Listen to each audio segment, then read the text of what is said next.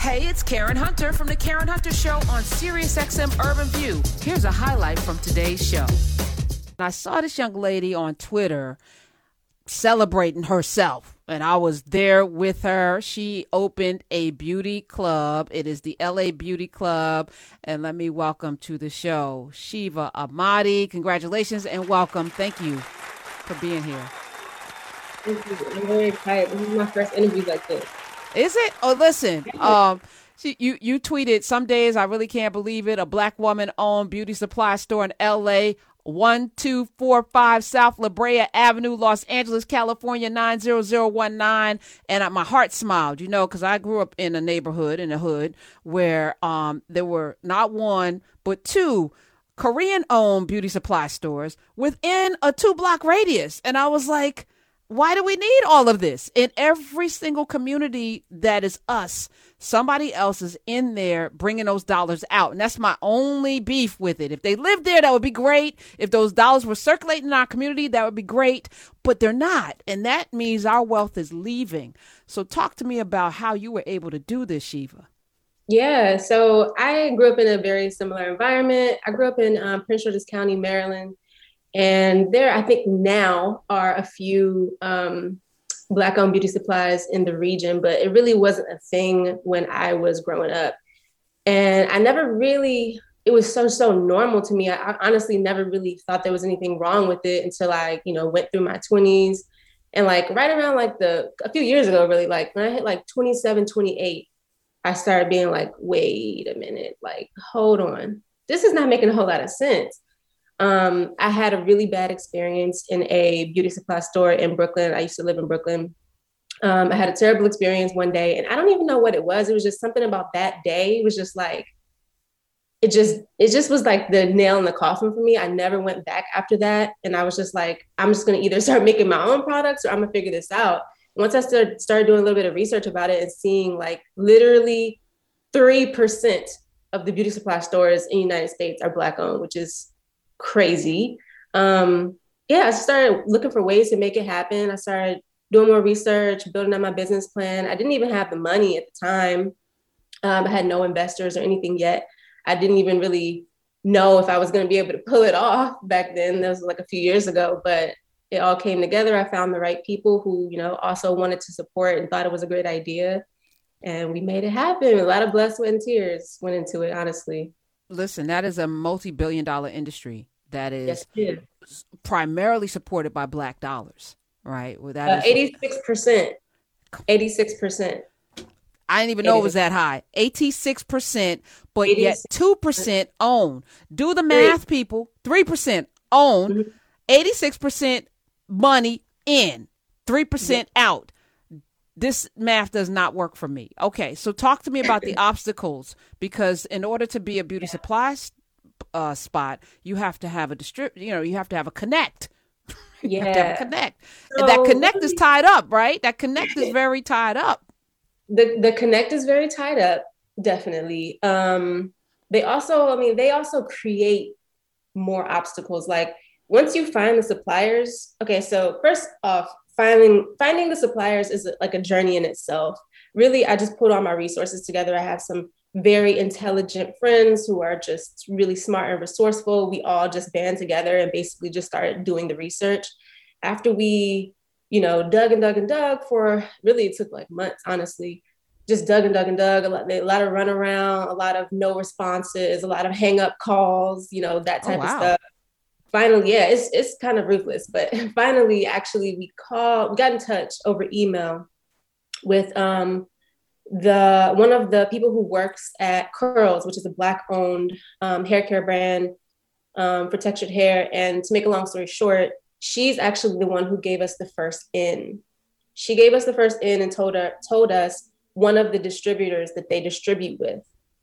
After we found that one, it was just the floodgates open. It was just we were able to kind of maneuver around things a little bit more and dig around and figure out who we might be able to get to sell to us. And once we did, then the next obstacle really becomes, which is what I think is the biggest hurdle, honestly, is the minimums. So they'll sell maybe, their friend over here is oh, a $2,000 minimum, or maybe it's no minimum for these people. But for us, it'll be like a $15,000 minimum for just one product, like one type of Wow. product, which is obviously what small business is trying to spend 15K on just one, you know what I mean? Just braiding hair or like just crochet hair.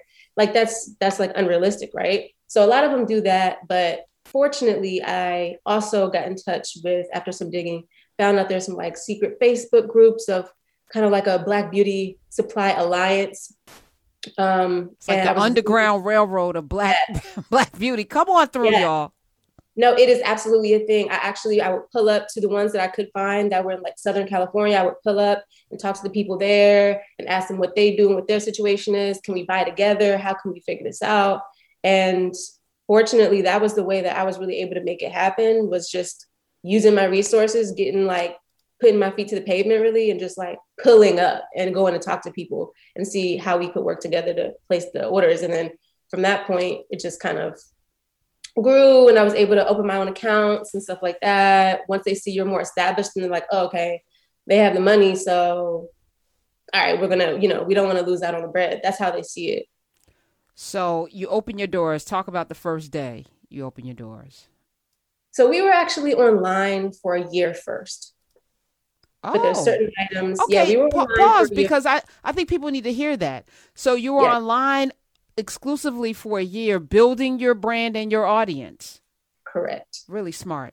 Really Correct. smart. So we did a year online first, but then there's certain items, there's certain products that they won't allow you to really, they don't really want them sold online if you don't have a commercial space, that type of thing. We also really wanted to be in the community and have that physical presence. You know what I mean? Just like how, the traditional beauty supply stores have, we really wanted to be in there and like be interfacing with people. So the first day that we opened was, I cried like multiple times just because it's a scary experience because it's different. Not only are we a Black owned beauty supply, but we also have like a little bit more of an experiential twist in terms of like our aesthetic, how you're greeted, the area that we're in. There are some beauty supply stores that are relatively close by that have been there for a very long time. So we were really worried, like, is anybody going to pull up? And then they did. And I was just like, we were packed. Like the first day that we opened, it was packed. And then Twitter just made that even like amplified even more. We actually sold out of a ton of stuff and had to like reorder a whole nother inventory in our first month. Love Like it. it was crazy. I love it. LA, you're from the DMV. You Yes. lived in Brooklyn. What is it about LA, La Brea, Los Angeles? What is it about LA?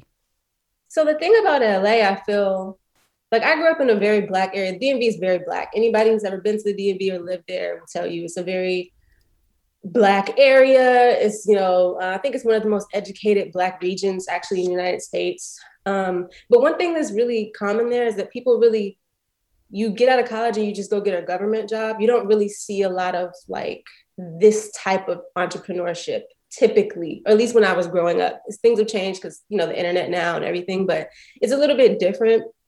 And I feel like when I moved to LA, one thing that I loved to see, there's a lot of Black business, like a lot.